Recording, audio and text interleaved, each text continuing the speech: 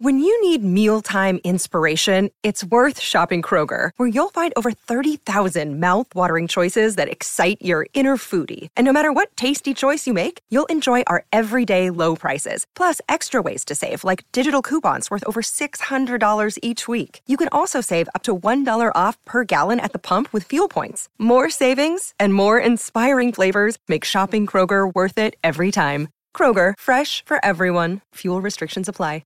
Another day is here, and you're ready for it. What to wear? Check. Breakfast, lunch, and dinner? Check. Planning for what's next and how to save for it? That's where Bank of America can help. For your financial to-dos, Bank of America has experts ready to help get you closer to your goals. Get started at one of our local financial centers or 24/7 in our mobile banking app. Find a location near you at bankofamerica.com/talktous. What would you like the power to do?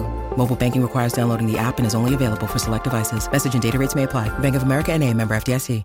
Evan Lazar here, Patriots insider and host of the Patriots Beat podcast here on the CLNS Media Network. As always, our content is powered by our exclusive wagering partners, betonline.ag. Use the promo code CLNS50 for 50% off your welcome deposit. BetOnline, your online sportsbook experts. I'm Evan Lazar, joined as always by Alex Barth. This is a Q&A edition of Patriots Press Pass on this Thursday afternoon in mid-May. So if you have any Patriots-related questions, go ahead and drop those in the chat, and we will get to as many as we can over the next hour. But until we let some people trickle in, some questions get in here, let's just go over where things stand right now with the Patriots. A few logistical things we found out over the last couple of days. The preseason schedule, Alex, is now set. It is, I'll pull it up here in a second. And we also have the OTAs basically outlined for us as well that start on Monday. Media in attendance on Monday for the opening day of Patriots Phase 3, which is when still no pads, but we at least get to see some actual football, some offense against defense, some position battles, some, just real football type of drills, not just running around and doing strength and conditioning and things like that. So once again, if you have any Patriots questions, go ahead and drop them in the chat. We're going to start firing off on some of those here in a second. But let's start with the preseason schedule that we just found out about a half an hour ago, Alex.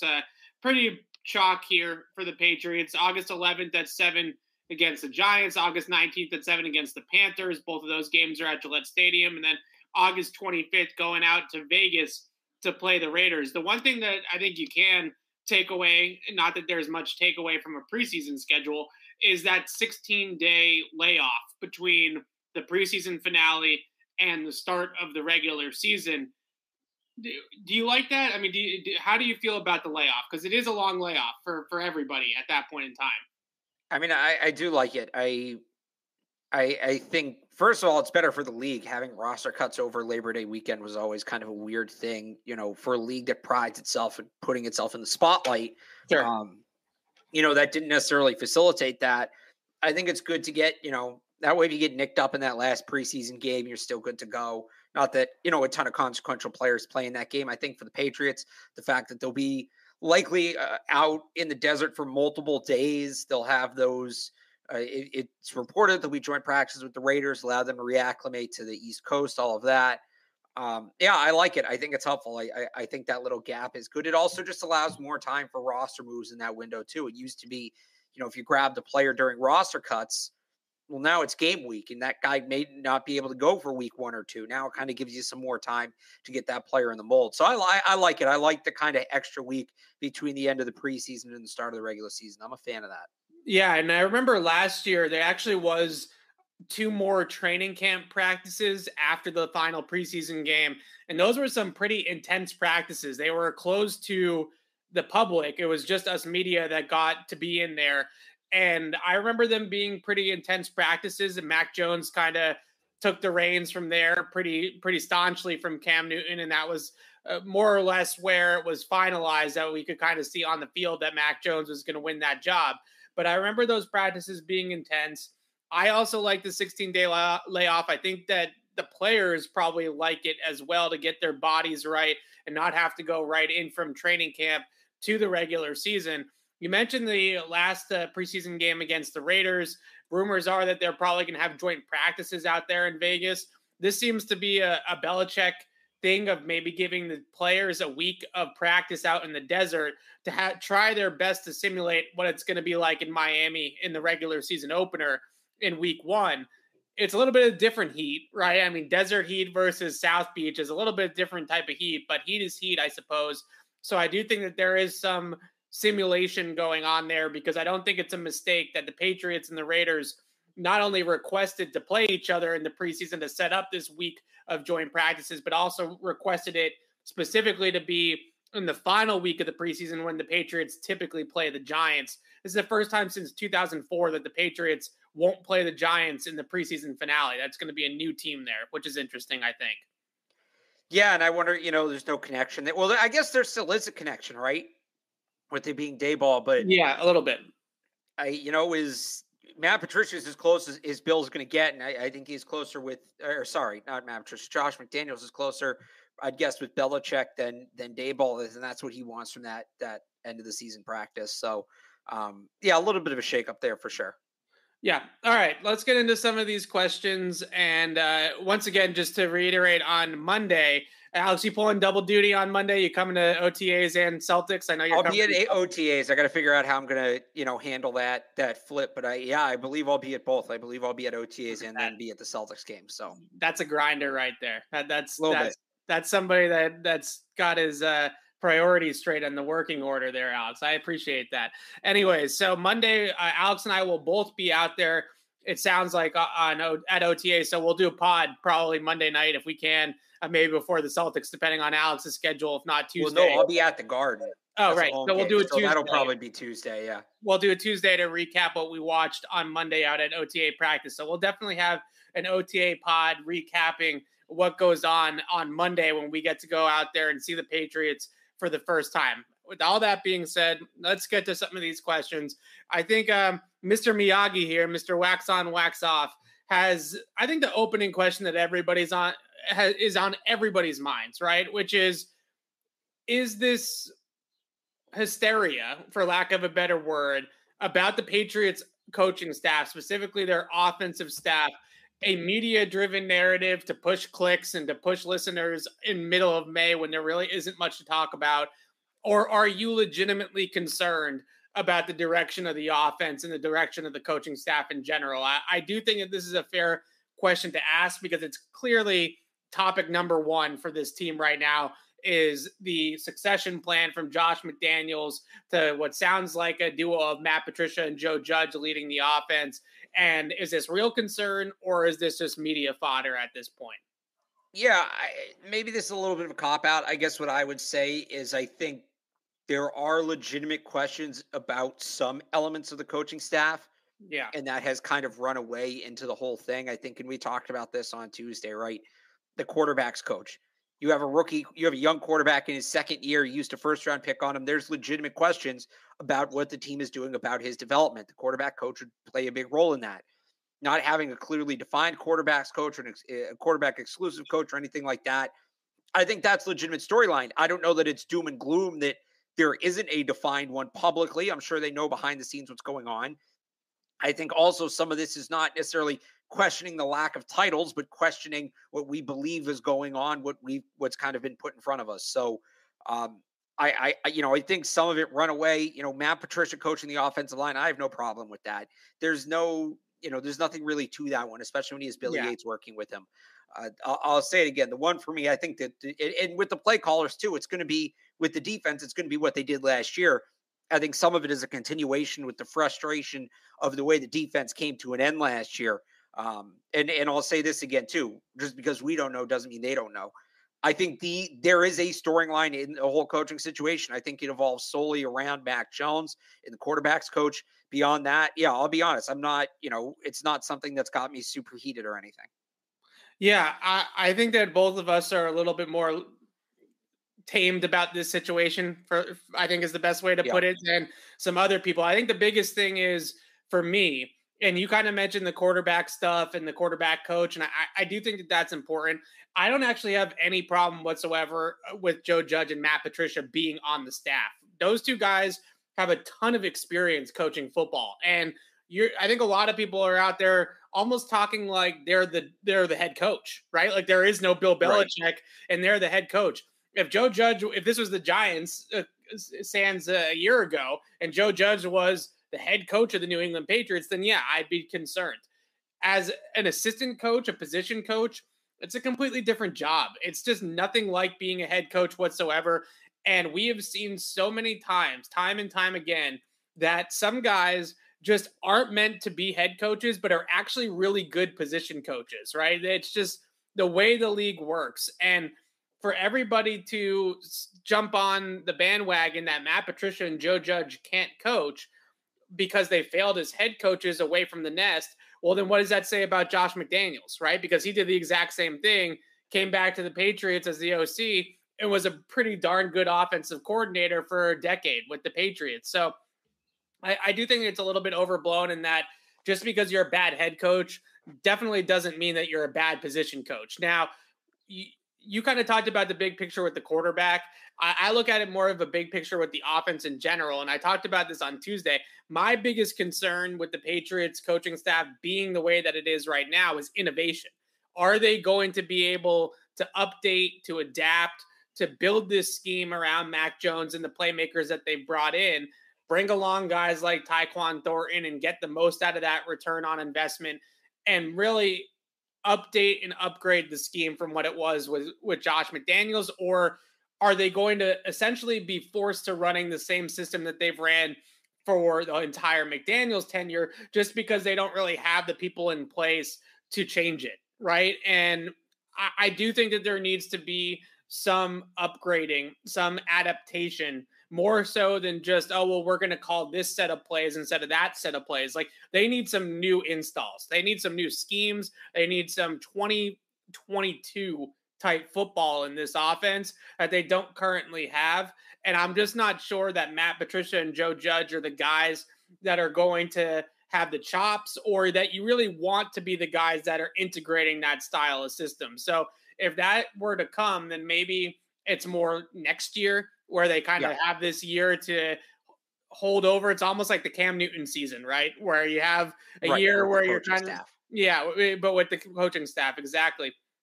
Where you have this year to get by.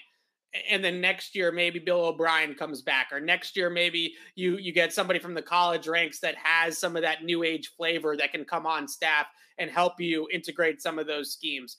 So innovation and Mac's long-term development, I think, is a legitimate concern. Joe Judge and Matt Patricia being here, I think you're just kind of picking on those two guys because of how it went for them as head coaches. Yeah, it's not about necessarily that I think those guys would ruin Mac. It's that, is this the best situation for Mac, right? Right. You know, could they have retained Bo Hardegree? Could they have, gotten out and brought back Jerry Shaplinski before he went to Vegas? Something like that, where they could have made it a better situation. I will say, I agree with you on the Bill O'Brien thing. There was actually a quote about a month ago where they asked him about returning to Alabama because he had a couple options. And he said something about, a lot of OCs have stayed here 2 years and gotten a title, right? And I think there's something to that. You look at under Saban, a lot of these coordinators stay for 2 years and they get a title within those 2 years. O'Brien obviously didn't get the title last year. I wouldn't be surprised. And hopefully maybe we can talk about this later in the show. I think Saban's going to be on a warpath this year. I don't think he was about to let Bill O'Brien out the door.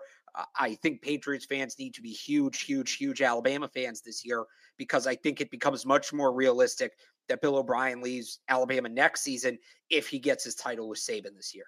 Yeah, that's a fair point. And I think that we're both on the same page here that let's give it a chance too. Like we're talking about this in May, like it's going to be a disaster automatically. I think that's just based off of reputation for those two guys. Let's give it a chance. Let's take a breather. Let's see how it works out before we start burying these guys. And I'm not trying to go on my Patriots footy pajamas and be a honk and defend everything the team does. We're all skeptical, but I think it's more than fair to sit back and say, well, let's at least see how it goes now. We're all skeptical. That's fair. But pronouncing it dead before it's even started is a little bit of a stretch to me as well. I want to take a second to shout out our friends at betonline.ag. Our partners at BetOnline continue to be the number one source for all your betting needs and sports info. Find all the latest sports developments, including updated odds on the playoffs, fights, and even next season's futures there. BetOnline is your continued source for all your sports wagering needs, including live betting and your favorite Vegas casino and poker games. It's super easy to get started, so head to the website today or use your mobile device to join and use our promo code CLNS50 to receive your 50% welcome bonus on your first deposit. BetOnline, where the game starts. All right, moving on here to kind of a coaching question, personnel question, talking about specifically two tight end sets. I think this is an important conversation to have schematically as we move forward. Obviously, last year they did not get enough out of that two tight end package, that 12 personnel grouping, if you want to call it that, with Hunter Henry and Jonnu Smith on the field together. They didn't use it enough. They didn't get enough production out of it, and that's probably why they didn't use it enough. It's kind of a chicken or the egg thing there.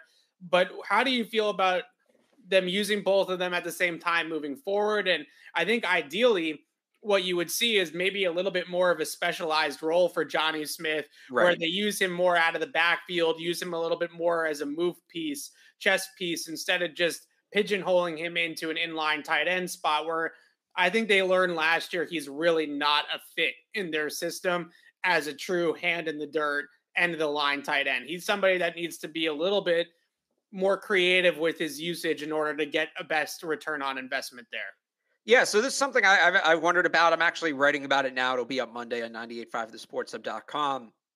We haven't seen a ton of investment in that pass catching back role this offseason. You know, they brought back James White. We don't know how healthy he'll be. They let Brandon Bolden go. They did draft Pierre Strong. We're not entirely sure what his role is. They also don't have a strong track record of playing rookie running backs right away.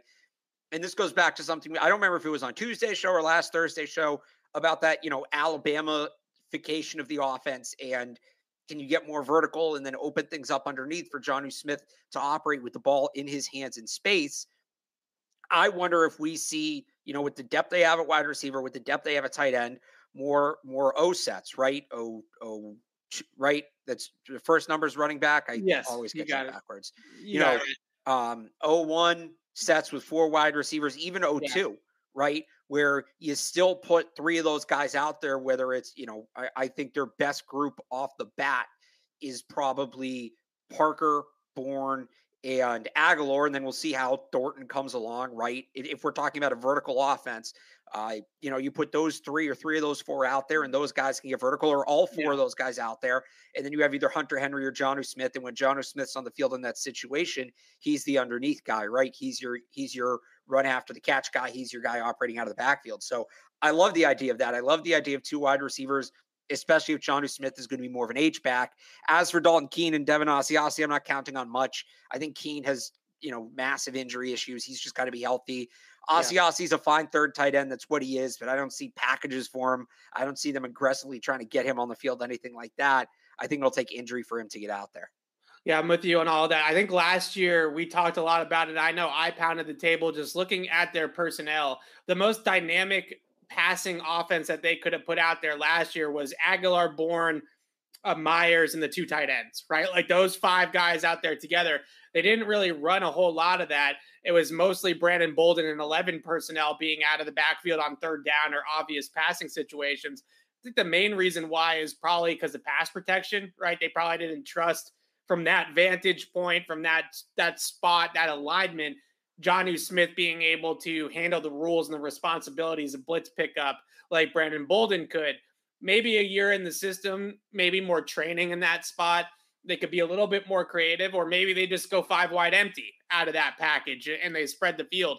But clearly, unless James White is the old James White, their most dynamic group is going to be 3 wide receivers and 2 tight ends. And I would love to see, especially when it's obvious, like a 2-minute drill or end of game situation where they need to score, them put the 5 best pass catchers that they have on the team out on the field And at times, as great as Brandon Bolden filled in last year, it felt like a little bit of a wasted spot at times, right? Like, especially at points early on in the Brandon Bolden experience, turned it on late, certainly. But beginning of Brandon Bolden experience, it was like, man, they're basically playing with 4 guys, right? So I would love to see it.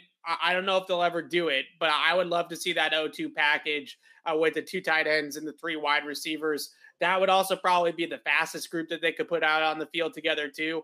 And I think there's a lot of different things that they could do out of that personnel grouping, especially with Johnny's versatility. And that's almost where his value comes in. Like, he might not ever produce the way that they're paying him, right? Like, he might not ever produce like a $12 million tight end, but if his value presents them that flexibility to be able to use him out of the backfield and be more dynamic on the outside, then I think that that's going to make the offense as a whole better and almost make him worth it in a lot of capacities. Kind of like, an Aaron Hernandez sort of role in the way that they used to use Hernandez to kind of open up the rest of the offense. Sure. All right, let's talk your favorite position, Alex. We'll talk running backs. All right. And the fact that the Patriots right now, for roster locks, we talked about this last week. It's Rhamondre, Damian Harris, assuming he's healthy and can play, James White, Pierre Strong. Those 4 guys are definitely making the team.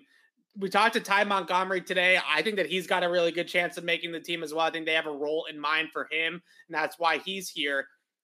Kevin Harris at least has an outside chance. Maybe they end up redshirting him, but they clearly like something out of him to draft him. It's a deep room. It's a room that certainly has a lot of upside as well, I would say. I think there's 3 guys in there, and the younger guys in Harris, Rhamondre, and Pierre Strong that have some real talent and real upside for this offense. Are they going to use these backs? Are they going to use all of them to the point where we're going to see another year of run first offense? I know you were first on the bandwagon last year with that 2001 type of offense, right? Of being a more bully ball style team. Now they have this running back depth. Do you see that continuing? I don't know about James White. I don't. And I still think they're short a back or 2, depending on what happens with JJ Taylor. I really believe that. Strong's interesting to me because even if he doesn't contribute as a pass catcher, can he be that Dion Lewis change of pace where it's not a bully ball running style, right? It's toss him the ball, get him the outside one-on-one with a corner or an outside linebacker and see if you can go through him or go around him, something like that. I also think, there's a chance that Damian Harris and Rhamondre Stevenson were both good pass catchers in college, and neither has been used really much in that role in the NFL. Rhamondre a little bit more so last year. I'm interested to see if those guys, catch the ball. In my mind, they have 3 complete running backs right now. It's less, a separation of skill sets than it was in the past, at least when you talk about those top 3. And then I think James White's a true pass catcher. I think Kevin Harris, JJ Taylor are true early down backs, although, different running styles, right? I don't know that it's going to be more of a rushing attack than it was last year. I don't know how it can be more of a run first attack than it was last year. Right. So I think they're still dedicated to running the ball. I think what you really saw with the draft, and everybody wants to, I think what this question's getting at, I know I just kind of talked around it. I honestly had to think about the question for a second. I think what this question is getting at is they brought back James White. They drafted 2 running backs. It looks like, right? It looks like they're loading up on running backs. Is the plan to run the ball more? Well, here's what I'd say to that. James White, to me, is more of a leadership thing. We don't know if he's going to be able to play. It sounds like they don't know if he's going to be able to play. They brought him back for almost no guaranteed money. I think the idea was just that he's a major voice in that locker room. He's given a lot to this franchise. You give him the benefit of the doubt that he can get himself healthy and play. The 2 draft picks, right? I think Pierre Strong, again, can be a pass catcher. I think that's ultimately going to be his role. I think he's here to be the next James White. And then Kevin Harris, to me, coming off of a back injury, is a redshirt guy. I don't know that we see him a ton. So I don't think they loaded up on running backs in the way that maybe it appears from 10,000 feet, right? I think their one true running back addition is Pierre Strong, and I think he's here to catch the football. I don't necessarily think they're they're loading up on running backs to run the ball, but I think they don't want to get caught where they were last year, where they lost James White and suddenly lost a major element of their offense. I think they want to make sure they're taken care of there, and that element has to be in the passing game. So I don't look at this as they loaded up on running backs because they want to run the ball 50 times every week. I think they made targeted additions in spots they need, and it doesn't – I don't think that, based on the running back moves, I don't think there's an indication that they run any more or any less than they did last season. There's other things they've done that lead me to believe they'll actually run the ball a little bit less, but just within the running backs, I think they're more or less where they were last year. I think the running back picks are for 2023. Honestly, I think the draft picks themselves. The Harris one certainly. Yeah, is. I would be surprised if Strong doesn't play at least a little bit this year. Yeah, me like too. 25-30%, not a ton, but something like that. But Damien Harris and Ramondre Stevenson are the guys in that backfield, right? Like those are the two guys in that backfield for this season, maybe even beyond. I still am not ruling out Damien Harris being here long term. I know that is the writing seems to be on the wall that that's not going to be the case, but I think there's a couple of things that signal to me that could happen. Number one is his relationship with Mac Jones. I think that Mac Jones is going to want him here. Those are two Bama guys, but they're also really close off the field. They've been on together at like every Celtics home playoff game for the entire run, right? Like they're in the box or they're courtside. Well, let's not forget who else. Maybe this was the second part of your comment, but let's not forget who else they've been with is Robert Kraft. Yeah. I just think that Damien Harris is one of those guys that gets it. He gets the city. He gets the organization. He gets the role. Yeah, he's a glue guy. And I do also look at him and see when we get to see practice and we get to see some of the behind the scenes, he's a leader. He's kind of growing as an under the radar leader for this team, as one of the younger players that can be a part of the next guard of this organization. Things like practice habits, right? Like finishing every single run in the end zone, even if he's 80 yards away, he's always in the end zone at the end of every run. And the energy that he brings, he's been mic'd up a few times and you see some of the energy and just some of the leadership qualities that he brings to the table. I would not rule out Damien Harris being here long-term. I really think that he's somebody that gets it. I think he understands it. I think it helps that he came from Alabama, and I think that sort of prepared him to understand an organization like the Patriots. And I think his relationship with Mac will be a factor too. I think Mac wants to play with him and wants to hand the ball off to Damien Harris, and I think they might actually get something done there long term, which means that you have Damien Harris, Ramondre Stevenson, and then you have Pierre Strong in that pass-catching back role. And I think that's the plan for the Patriots. At running back in the long term. I don't think the plan is to move on from Damien Harris, but I think Kevin Harris was an insurance policy, right? In case that Damien Harris gets too expensive, then they can fall back on Kevin Harris if they need to. But I think that they're more looking at Damien Harris as a part of the solution here and as a part of the long term and not necessarily somebody that they're ushering out. Yeah, I mean, it's tough to say picture because the thing is Harris is going to command a ton of money. He's going to be a top 3 back on the market next year. He doesn't have a ton of miles on him relative to some of these other guys. If they're going to pay a running back, he fits the profile, right? He's a leader. He's a, very physical football player. He's a tone setter, all of that. Yeah. Relates to the city too. Like some of the things that he said at the Bruins game when he was part of the banner captain ceremony, just about how he loves the atmosphere in Boston and he loves embracing all the other teams, Bruins, Celtics, Red Sox, and the Patriots, and how it's kind of a brotherhood amongst the 4 teams here and everybody's pulling towards championships together as a unit. I just think he's a really good glue guy to have around. It's one of those things, as much as I want to believe it, I'll believe it when I see it, that they're actually going to pay it back, but he's certainly given them every reason to pay him. I think a lot of it comes down to what kind of season he has this year too. You know, if he comes out, he rushes for 1,000 yards, he's gone. I mean, that's that. What's the chance that in like 6 months we're talking about how they didn't give Damien Harris carries early on in the season so that he didn't break the bank in free agency? Oh yeah, no.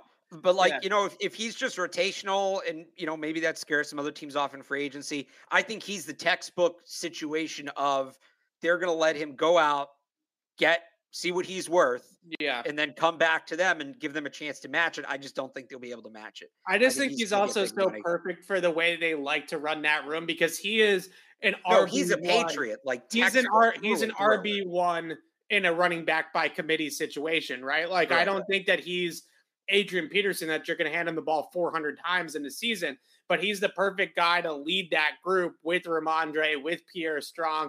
And he's been in that situation his whole life, basically going back to Bama, where he's been with a bunch of talented running backs pretty much every step of the way. So he understands sharing the carries and sharing the load. And I think he embraces it in a lot of ways. All right. That's a lot of running back talk. So let's move on to another position here. Good conversation though. Yeah. Let's flip over to defense because we have been doing offense here to start the show. This is a good question here by Court P, who's a frequent listener. So we thank you very much for coming back every week. Who are the Patriots starting corners on day one? I'm assuming that Court's talking about outside corners right here and not inside guys like John Jones or maybe Marcus Jones factors in there or something like that. But your boundary corners, the guys that are playing on the outside, I think he's onto something here with Jalen Mills and Malcolm Butler. If the season were to start today, that would be my guess as to who's starting on the outside for the Patriots at corner.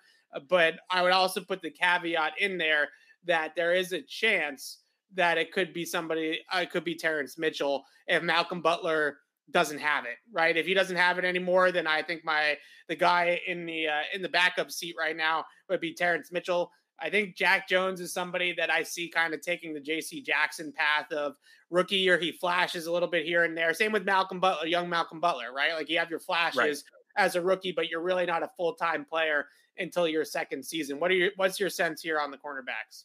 Well, I think the difference there is that I'm trying to remember Malcolm Butler's situation. Malcolm Butler's situation, they had Revis and Browner, right?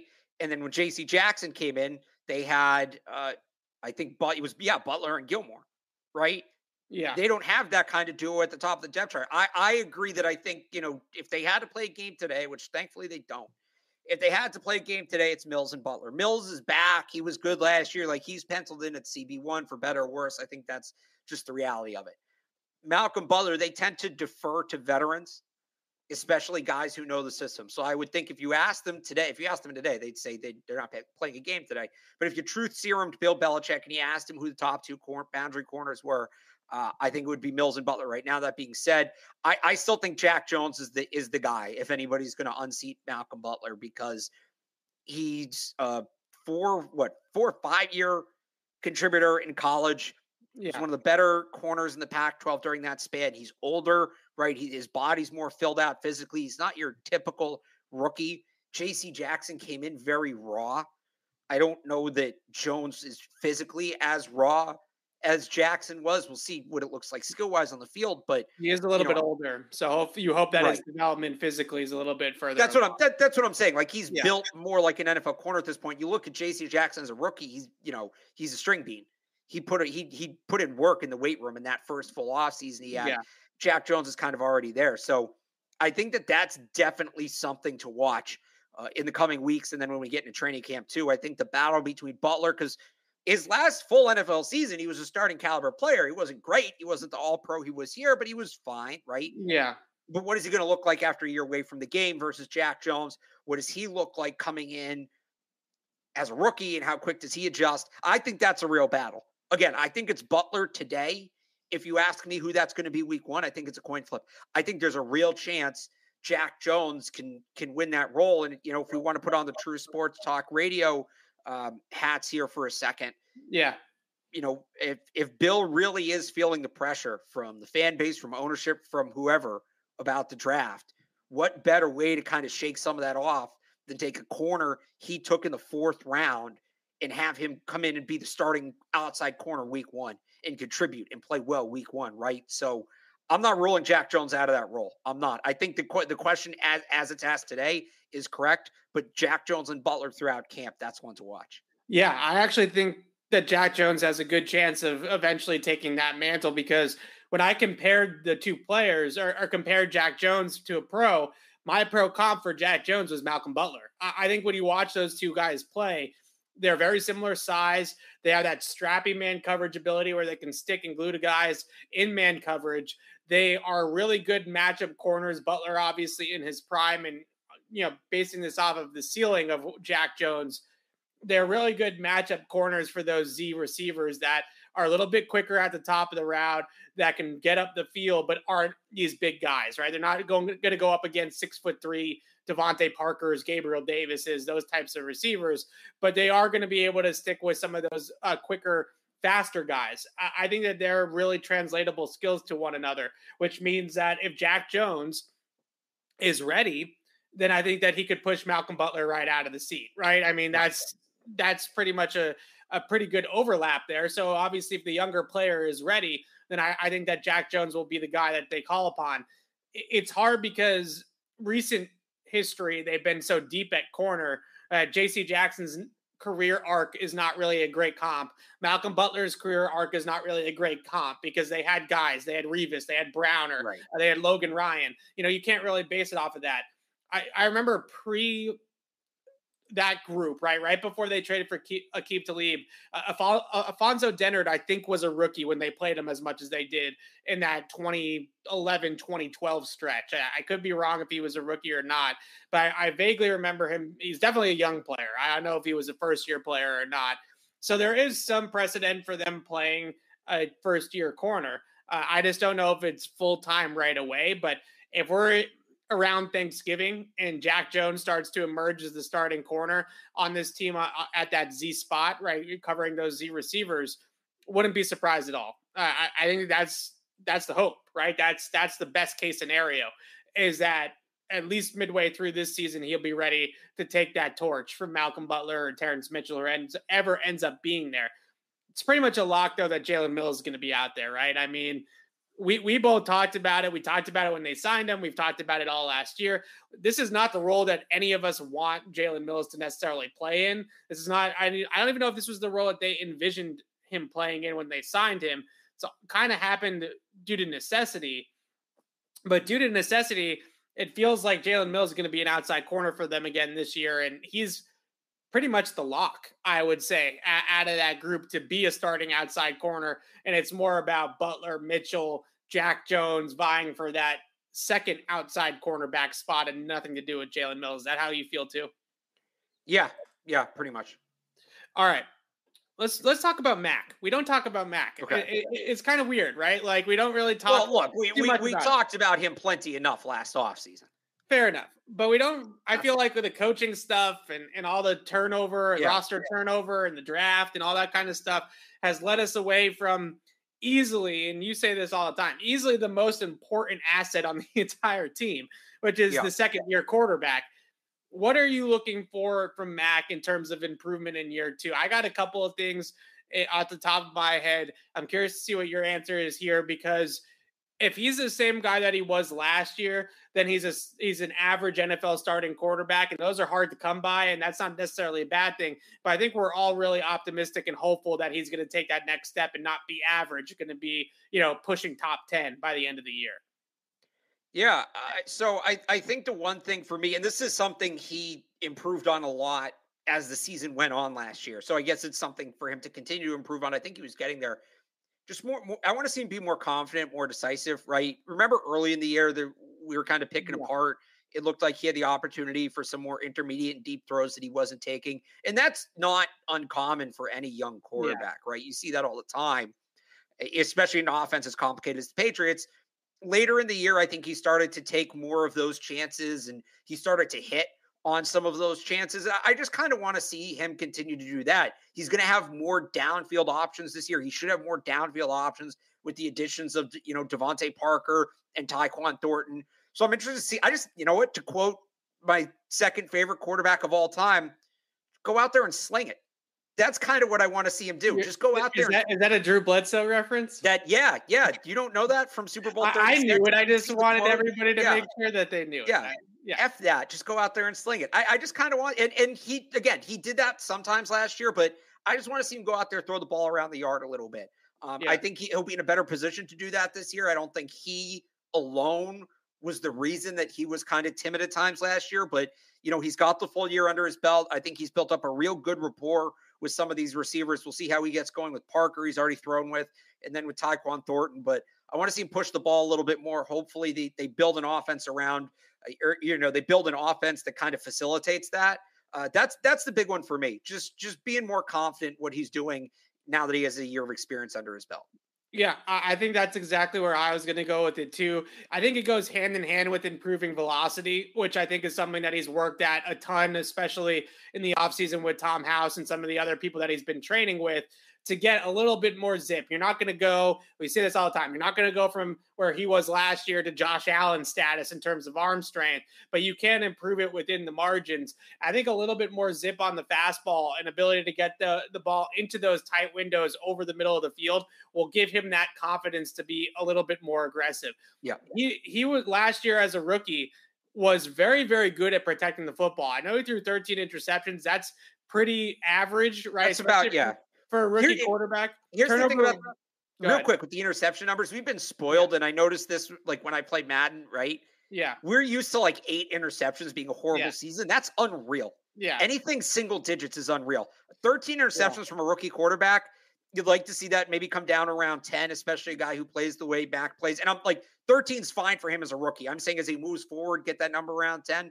But the interceptions last year didn't worry me at all, especially since 4 or 5 of them were just off of guys' hands to the defender. Like, were not his fault. Yeah, there were definitely a few games here and there. I remember the Houston game in particular stands out early where he did throw a lot of interceptable passes. You know, PFF tracks turnover-worthy plays that aren't necessarily picked off, but are plays that probably should have been picked off.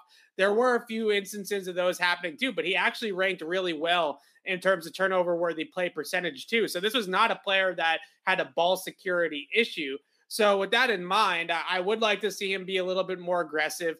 I think throwing the football short over the middle, he was always going to be good at, but that intermediate to deep middle, you know, the 10 plus yard throws in the middle of the field, you would like to see him be able to dot it a little bit more in the middle of the field there to open up that quadrant of the field, which we know is an important area for this Patriots offense. So it goes hand in hand, aggressiveness, zip on the fastball. That to me is really the next step. The one thing that always stands out with Mac too, even today talking to Ty Montgomery for 10, 15 minutes, his answer about Mac Jones, his football IQ, like his brains in this game are off the charts to everybody that's around him. Like his football acumen is really, really high. So I don't think that it's a matter of he doesn't see it or doesn't know where to go with the football. It's more about trust and aggressiveness. And hopefully we see that next step come to fruition. I think it happens for a lot of young quarterbacks that you got to get used to the idea of throwing into tight windows. Like in college, you're just throwing to open guys all the time. NFL opens a different definition, right? There's a different definition. There's a different barometer of what's open. So yeah, I think we're on the same page with Mac. Although is this guy still in the chat saying that we spent all last year saying Cam was better than Mac? I'm still waiting for that clip, buddy. It's been a year. Anytime you want to show me where Evan might have said it. Anytime you want to show me where I said that, I'll keep waiting. I don't know when I would have said that. It was pretty clear, but almost right away in training camp that Mac was better than Cam. We knew it. We just were playing both sides of it because there's a really good chance that Cam was also going to be the starter to start the season. I don't know when we ever said that, but don't let the I ever said it. All right. Let's talk defense again. I like this question because it's something I've been thinking about a little bit. I wrote about it last week in my mailbag. I try not to get too caught up in alignment, right? Like 4-3, 3-4. I think they really look at it from a week-to-week proposition, game plan, defense, all that kind of stuff, and they don't get too caught up in what's our base. Like, I don't know if that's necessarily something that they think a ton about, but we talked so much all offseason, all draft season about nose tackles, and then they pass on a really good 2-gapping nose tackle class. They didn't sign any UDFAs. They didn't replace Kyle Van Noy on the edge of the defense. Maybe they think that's going to come internally with Ronnie Perkins or Josh Uche. But this idea that they could be an even front team now, I hesitate to call it a 4-3 just because they don't play with 3 linebackers anymore, but a 4-down defensive line. I really like the idea of it. I think in particular, what I love so much about it is Barmore getting full-time reps as a 3 technique is really intriguing because that's the spot that he can really eat at, that Aaron Donald spot in the defense. That's where you want a guy like Christian Barmore to be at ideally. So do you see them going to more even fronts? It's not totally unheard of for the Patriots. They've done it mid 2010s. They were more of a 4-3 team versus an odd front 3-4. Where do you see this going? But I if they were going to be a true nose tackle team, again, a true odd front team, you would have thought that they would have brought in another big body and not just Carl Davis, like another young big body. So where do you think this is going?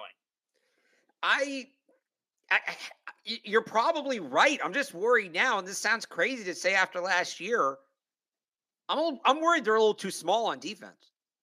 Am I nuts for that? Like up front, depends on how they want to play, right? I mean, I guess I think that's one of the appeals.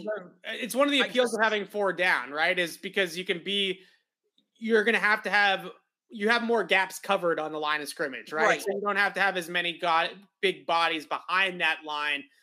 It does allow you to run around a little bit more if you're in that odd, even front team. But what I would say is this is a team that, like, let's be honest, if we're talking true base, whether it's 3 or 3-4, how often are they going to be in that? Not a ton. I don't think they're going to be in that a ton. I think they have all these safeties, right? They're going to want to get these guys on the field. It's a lot easier to pull somebody out of the front if you're basing that off a 3-4 than a 4-3, right? Because, okay, so now is it going to be like make sure I get my math right in my head here. Are you going to have like a 4-2-5? Are you going to have a 4-1-6? Like that's suddenly what you're talking about. And now you're getting really, there are ways to attack that you can't necessarily cover up, not with their personnel. Whereas if you have the 3 down linemen, you can just be a little more fluid with how you align. So I don't think they're going to be in 3-4, 4-3 a ton either way. I think it's going to be a lot of dime, a lot of nickel with Kyle Duggar, Jabril Peppers, Adrian Phillips essentially being a linebacker. It's just much easier to facilitate that, right? I don't want to say if your base is 3 linemen because I'm saying they're playing at a base. It's a lot easier to facilitate that if your main personnel involves, 3 linemen who are playing that 3-4 scheme instead of, you were in a 4-3 again, base. Now you take one of those guys off. So it's really a 3-4 with 4-3 personnel. That to me just sounds like a mess, right? I can't even keep track of what I'm saying. Yeah, it does sound like a mess to a degree, but I think when you start to think about the alignment, right, you start to think about Judon in that what's really called a Leo or a Rio, depending on which side, which is a designated pass rusher role, right? It's really something that Seattle and their 4-3 in particular started. That role, I think, really would behoove Judon a lot, would really allow him to just kind of pin his ears back. Then you talk about a 1-gap 3 technique for Barmore, which would also allow him to get up the field. You talk about 2-gap Devon Godshaw, and then you 2-gap an end, right? Like a Henry Anderson or a Dietrich Wise out on the outside. I think that even front makes a lot of sense on paper. I think everybody would be comfortable with doing that. The question that I have about going the other direction with the 3-4 are more. I feel like I have more questions, right? Of okay, well, can Godshaw be a true nose? Do they have another outside linebacker to play on the line of scrimmage opposite of Judon? Like those are bigger questions to me than if they move to a 4 down front and they have those guys in those spots that I just named. I feel like that transition works out better. I don't know. Maybe I'm getting too caught in the weeds here about these alignments, but it feels to me like Godshaw, for instance, as a 1 technique in the shade, right, in the A gap instead of straight up over the center, is going to make him a more effective player. I feel like, to me, Christian Barmore in the 3 technique is going to make him a more effective player. I think that's really where I'm at with it. And I don't know. Maybe we'll see what happens. But again, it's not completely unprecedented for Bill Belichick to switch back and forth. Like he's done it before. So I think a lot of people think he's only a 3-4 guy, which is not the case. He's been a little bit of everything all the time, which, is why it's kind of hard to predict, or maybe we're getting too lost in the minutia. I think that sometimes with these types of things, because they're always going to do a little bit of both, right? Some weeks they're going to be 3-4, some weeks they're going to be 4-3, and it really doesn't matter. Along these lines, I think what's interesting about this conversation is Ronnie Perkins, right? Because I think this is one player too. They didn't lead it on as much as Cam McGrone, but I think that they're hopeful that Ronnie Perkins is going to step up and step in to a big role here. he's 250, 255. Like he's built like a 3-4 outside linebacker. He's not built like a 4-3 end. So although he played that in college, I do think the plan is to continue to develop Ronnie Perkins in a 2-point stand-up role as an outside linebacker and not put his hand back in the dirt like he did at Oklahoma. Yeah, one of those guys, whether it's him, Uche, somebody, I think they're counting on somebody to step up. Perkins played with this, like you said, with his hand in the dirt at Oklahoma, but I think that was more of a scheme thing. I think he's a stand-up guy here. We saw him work out some as a stand-up guy here last year. I think that's the plan. Yeah, I'm with you. Breaking college football news. What's happening in college football? Tell me. Actually, this is interesting because it's going to put one of your takes to the test here. Okay. Jordan Addison, who was the Biletnikoff winner last year, best receiver in college football, is a true sophomore. He was at Pitt. He is transferring. So he was going to transfer. He got a big NIL deal. It was between Alabama, Texas, and USC. And he's going to USC. So this will be an interesting test of your theory of hating the Pac-12 because right now he projects as at worst the third best receiver in next year's class. Some people have him as number one with Jackson, Smith, and Jigba. That's obviously saying a lot. He was at Pitt, so it's really hard to tell what he can do, but we'll test just how much you hate Big 12 guys next year because I think you're really going to like Addison. He's a speedy route runner type, right? He's not like a big-bodied receiver. He's big, but he runs. Yeah, he's a technician. Yeah. He's not he's not N'Keal Harry, right? He's not Drake London. He's a guy that gets in and out of a break. No, so he's like one of the Ohio State guys. I'd put him in like the Olave, Garrett Wilson. Yeah, my type of guy is what you're saying. Yeah. All right. Yeah, so it'll be interesting. But you hate the Pac-12, so SC, now with Lincoln Riley, it does feel a little bit different, right? Like it feels like it'll at least be coached up in a different way. Right. That's your team too, right? Aren't you like a low-key USC fan? Yeah, I lived out there for a few years and that was a team that I kind of gravitated towards when I was out there. I saw a whole lot of Sam Darnold live when I was out in LA. He was in college at the same time that I was out there. I saw him in the Rose Bowl. It was Saquon Barkley in Penn State against Saquon Barkley in Penn State. So that was a fun game to watch live. And yeah, there was some USC in me, a little Trojan, a little fight on. All right. Should we do the Boston Sports Minute? I'm wearing green. Did you notice that? There you go.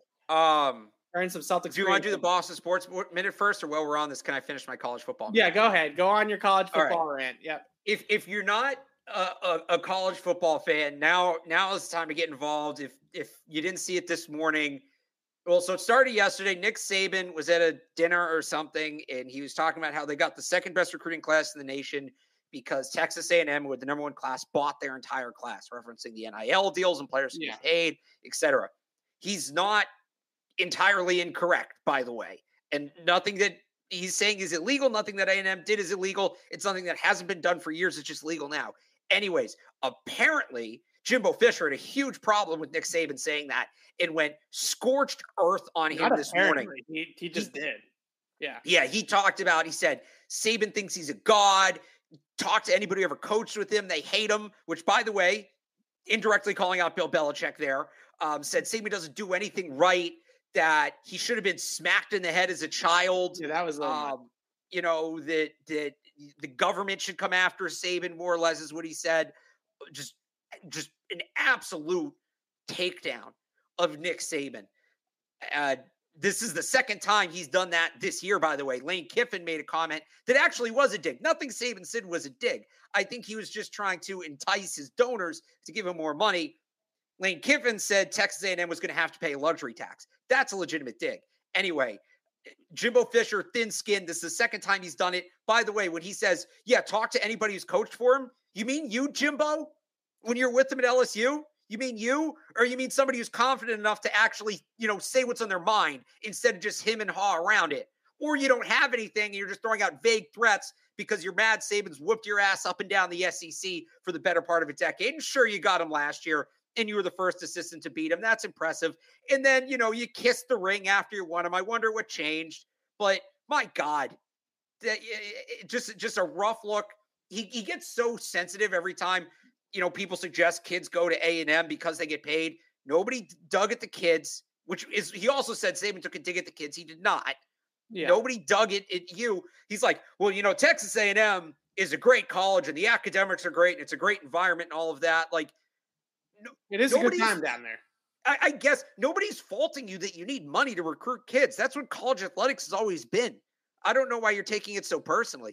Anyway, Alabama, Texas A&M, October 8th. It's going to be awesome, epic, great grudge match. And just to tie it back to the Patriots real quick, that was out of hand what Jimbo Fisher did today. There's really never been anything like it. There's something called it, the term mutual destruction is used. Like, the reason there never be nuclear wars because if one side struck, it would just destroy everybody. The idea is every program's dirty. If one coach calls out another coach for being dirty, it goes back and forth. There's never been anything like this before. Saban came out today. This was a couple of minutes ago. He apologized for his comments, which he's doing because he's Nick Saban. He's taking the high road. He's a winner, and that's what winners do. But I wouldn't be surprised if there's legitimate bad blood there. And I'm going to remember this next year when we do the draft. I don't know that I'm mocking any Texas A&M prospects of the Patriots. I would not be surprised if Bill does Nick a solid here and kind of puts the blinders onto that school for a little bit. It's Eric Mangini. It's Eric Mangini times 1,000, but yeah, that's like the. I don't even know if it's. I mean, Eric Mangini ratted Bill Belichick out to the NFL, so I don't know if it's times 1,000. So it's if Eric Mangini routed Bill out in public and then said he should have gotten beaten as a child. Yeah, that's fair. That was a little bit much. This is the college. This is how you try to get me into actual college football, not just the draft, but actual college football. Right. Every year is the drama, right? You tell me you like reality shows. You watch like Above Deck and The Bachelor and stuff. Above Deck. It's below deck. Whatever it is. It's like that, but also with football. Deck. So you're cracking me up. I think it is interesting. Like, look, I won't deny. I will definitely be watching that game. I mean, how could you not? Yeah. Like, as a sports fan, that's theater, right? That's theater. And Alabama, correct me if I'm wrong, should probably win that game like 100-0, right? They're favorited by 16.5. Again, A&M are the best recruiting class, and that's their second grudge match with the state of Texas, by the way, because Steve Sarkisian did Saban dirty as well, took all his assistants on the way out and took them to Austin, horns down. So, yeah, there's going to be some. Alabama's going to be must watch. Saban didn't get the title last year. He felt like he should have gotten. That team should have gotten. You had the Heisman winning quarterback, all of that. Georgia ultimately, I think, was the better team. That defense was generational. But I think Saban is coming in with a massive chip on his shoulder this year. This is, we talked about grunge Belichick in 2007, after Deflategate. Well, I think we're really getting grunge Saban this year. I can't wait. And to be fair to Saban, that's the wrong phrasing. But for Saban, you had your two best players on your roster. I would make the case come back, which is rare, right? Will Anderson and Bryce Young come back. Most of the time, when you have guys that are that good in college football, they're draft eligible and they're moving on to the pros, right? So the fact that Saban gets his Heisman Trophy quarterback back and the consensus number one pick in the draft back and Will Anderson, he better win one this year. I'm not saying he's going to get fired if he doesn't. Like, it's Nick Saban, but I get what you're saying. There's a lot on the table for him this year. This is a legacy year. You don't really think you say that for the winningest coach in the history of the sport, but this is a legacy year for Nick Saban. I think he wants to rip through this thing. I think he saw what Georgia did last year and what Kirby did last year, right? And they had, I just said it, a generational year. I think Nick Saban expects this to be a generational year for Alabama. And, he's apologizing because he's playing it down, but I think Jimbo just fed the fire today.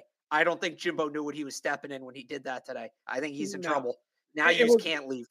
It was also one of those, you could tell by his face that some of the things that he said, especially towards the end of the press conference, he was like, oh crap. Like, did I actually say that out loud? Like that? Right. He said that it was an impulse thing. So this happened last night. Saban made the initial comments last night. They scheduled the press conference. This wasn't originally scheduled. They put it on the schedule this morning. He ran out there, spur of the moment. And he said, you can tell that's been building for a little bit, but the whole, I'm not taking his calls. It was an emotional thing. He said, I love confrontation. Meanwhile, Texas A&M turned the YouTube comments off on the press conference, but that was an emotional thing for him. I can't. SEC Media Days in like 2 weeks. I think they're at podiums next to each other. It's going to be great. Yeah. All right. Let's talk a little Boston sports before we sign off Yeah. here.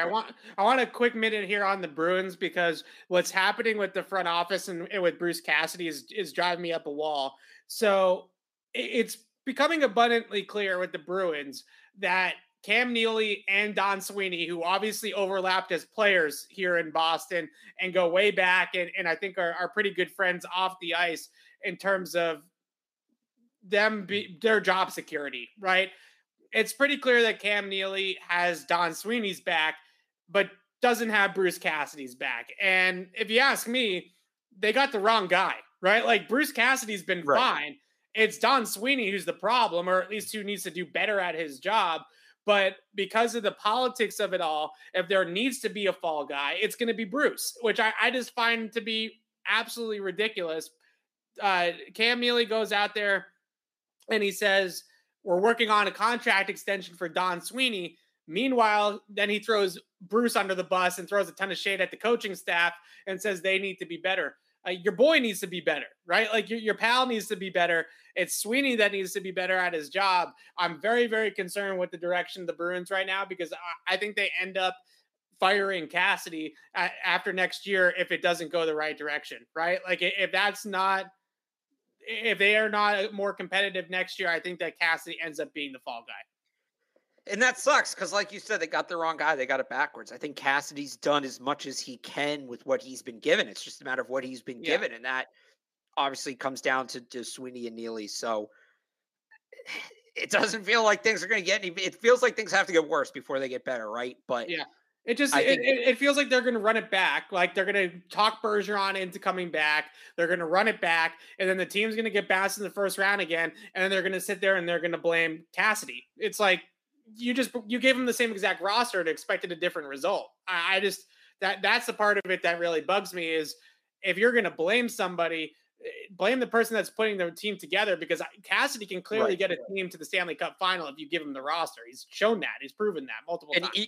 You know what's funny about it, too? Part of the reason they're in this situation is they've had a string of bad drafts. And what have we talked about so much in regards to the Patriots, right? That, Bill's drafting has put them in this spot and all the talk about, do you take the GM keys away from Bill and have him just be the coach and Bill the coach first be the GM? And it's complicated because you can't really do that when it's one guy.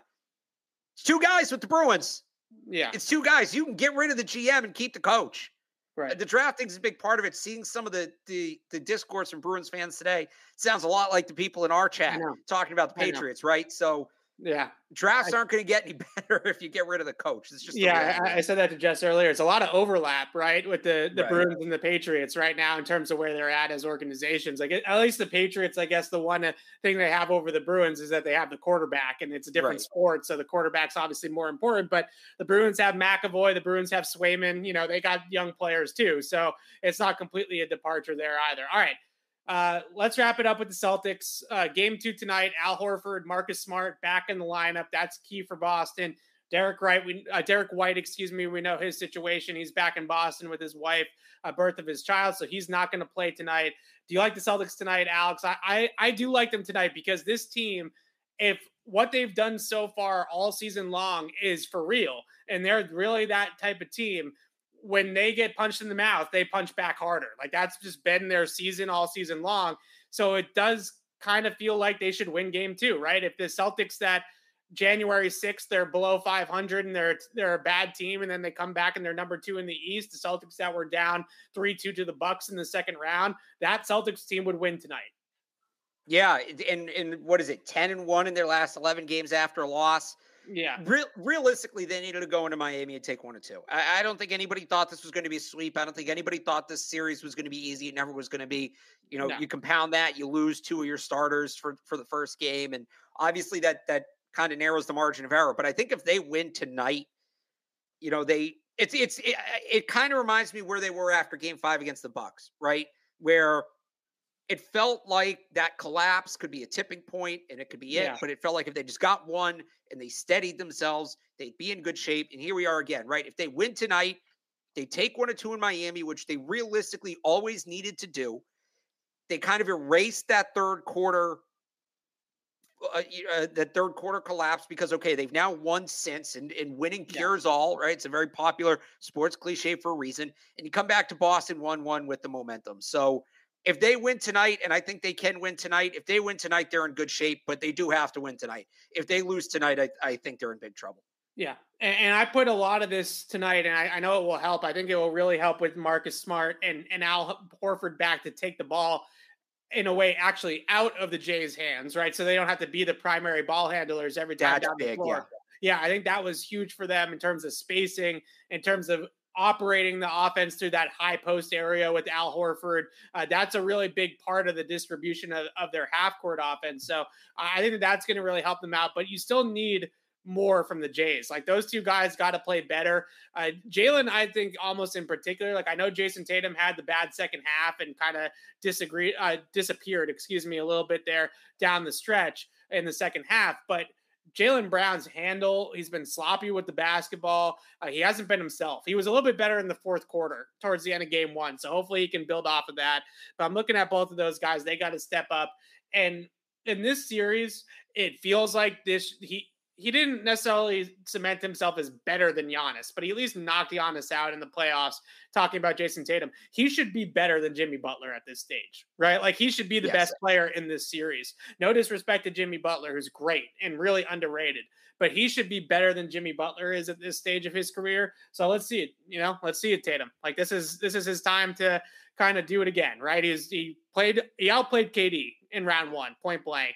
He outlasted Giannis. Let's see him take it from Jimmy Butler too, because he's a better player than Jimmy Butler, I think. Yeah, I mean, we could do the Felger and Maz draft the series thing, right? And I would go Tatum, Butler, Brown, Smart, and then where do you go? Probably Robert Williams. Actually, right? I think Bam Adebayo's got to be up there. Bam Adebayo. Okay, Bam. So okay, let's go. Who are you taking first? Let's draft the series. Who are you taking first? After game one, I'm tempted to take Jimmy Butler, to be honest with you. I still think it's Tatum. I think it's Tatum too. I think Tatum. Okay. I think Butler's definitely number two, if not number one. Butler's two. Jaylen Brown's three. And then you can kind of... I think Bam Adebayo's four. Okay. Tyler Hero's awesome, but I'll take Marcus Smart or Robert Williams over Tyler Hero. He's not as good on... Tyler Hero's one of those guys that comes up with a couple of steals a game, which makes it look like he's decent on defense. But the analytics... I know you hate the math, but the analytics hate Tyler Hero on defense. They think he's because he's not good on defense. Yeah. What did you say? Because he's not good on defense. Yeah, no, he just gets like 2 steals a game and makes him look like he's doing something. But he gets a lot of steals because teams attack him. It's like the corner that gets 6 interceptions in a season but gives up 10 touchdowns. Yeah. So I'm with you that I think the Celtics clearly have if you're drafting the series, you're taking more Celtics in the top 5 than you're taking Heat, right? I think we knew that going in. The question really is, and you mentioned this to me before in the first half when I was riding high about the Celtics the other night, this Heat team doesn't quit. Like they got a motor, right? Like they play hard for 4 straight quarters. And we saw in that third quarter, the second the Celtics let off the gas a little bit, this is not like the Bucks who just go on a little bit of a run to get back into the game. Right. They'll just kill you with an avalanche, right? Like they have an actual motor. Yeah, it's over. So you can't let off the gas at all. The Celtics are prone to that a little bit, right? That they will take lapses or take plays off, take stretches off. You can't do that with this Miami Heat team because you'll look up and you'll be down 15 points. Right. Yeah, no, you can't. Miami, the Bucks go as Giannis goes. Like it's that simple. Yeah. And when Giannis has to come out of the game or when he's getting gassed on defense, that's just it, right? Yeah. Miami, Jimmy Butler there's no quitting Jimmy Butler. The rest of the team kind of keys in on that, and Bam can get going, and these other guys can get going, right? This is a different series. You can't let your guard down. You just can't. And I think that's what the Celtics did in the third quarter. I absolutely love Jimmy Butler as a player, but man, when your team is playing him, he is a frustrating guy to play against. The fouls, he gets to the line constantly, the pump fakes and just waits for guys to land on top of him. And he's a frustrating player to play against, really is. And a lot of it, you should love it, Alex. He's an old school guy. Like he's a I love Jimmy Butler. No threes. He's mid range all day long. Yeah. A while back, that was one of the rumors that the Celtics are going to try to trade for Jimmy Butler, and most of those I rolled my eye at. Right, we went through all those: Anthony Davis, Paul George, DeMarcus Cousins. Like, how many of those did we go through? Right, Jimmy Butler was one of the few that I was like, yeah, I'm in on that one. I can see it. Ultimately, it worked out. They didn't do it right, but I love watching Jimmy Butler. I'd love to have him on my team. He's fun to watch. Yeah, he's a pain in the ass to play against, but he's a really good basketball player. All right, so that does it for us here today. Wraps up the Boston Sports Minute. We will be back on Tuesday to recap day one of Patriots OTAs. Alex and I will actually be out at Gillette Stadium next Monday, on Monday, I should say, to watch day one of OTAs, first day of phase 3 of the offseason. So we'll actually see some offense and defense. We'll see some real 7-on-7 and 11-on-11 football. So it should be a good time. No pads, but at least some passing game stuff will get done in that day on Monday. So we'll recap everything that we see on Monday here on Patriots Beat on Tuesday. And we're really looking forward to that show. These are my favorite shows of the year. I love the draft shows too, but I love the camp shows. Those ones get me excited. And I know you guys really want to know what happened. And I know these practices are not open to the public. So you got to come here. You got to come to Patriots Beat to find out what happened, because you can't get in. So there you go. Yeah. All right. So we'll see everybody on Tuesday. Thanks so much for watching, and go Celtics.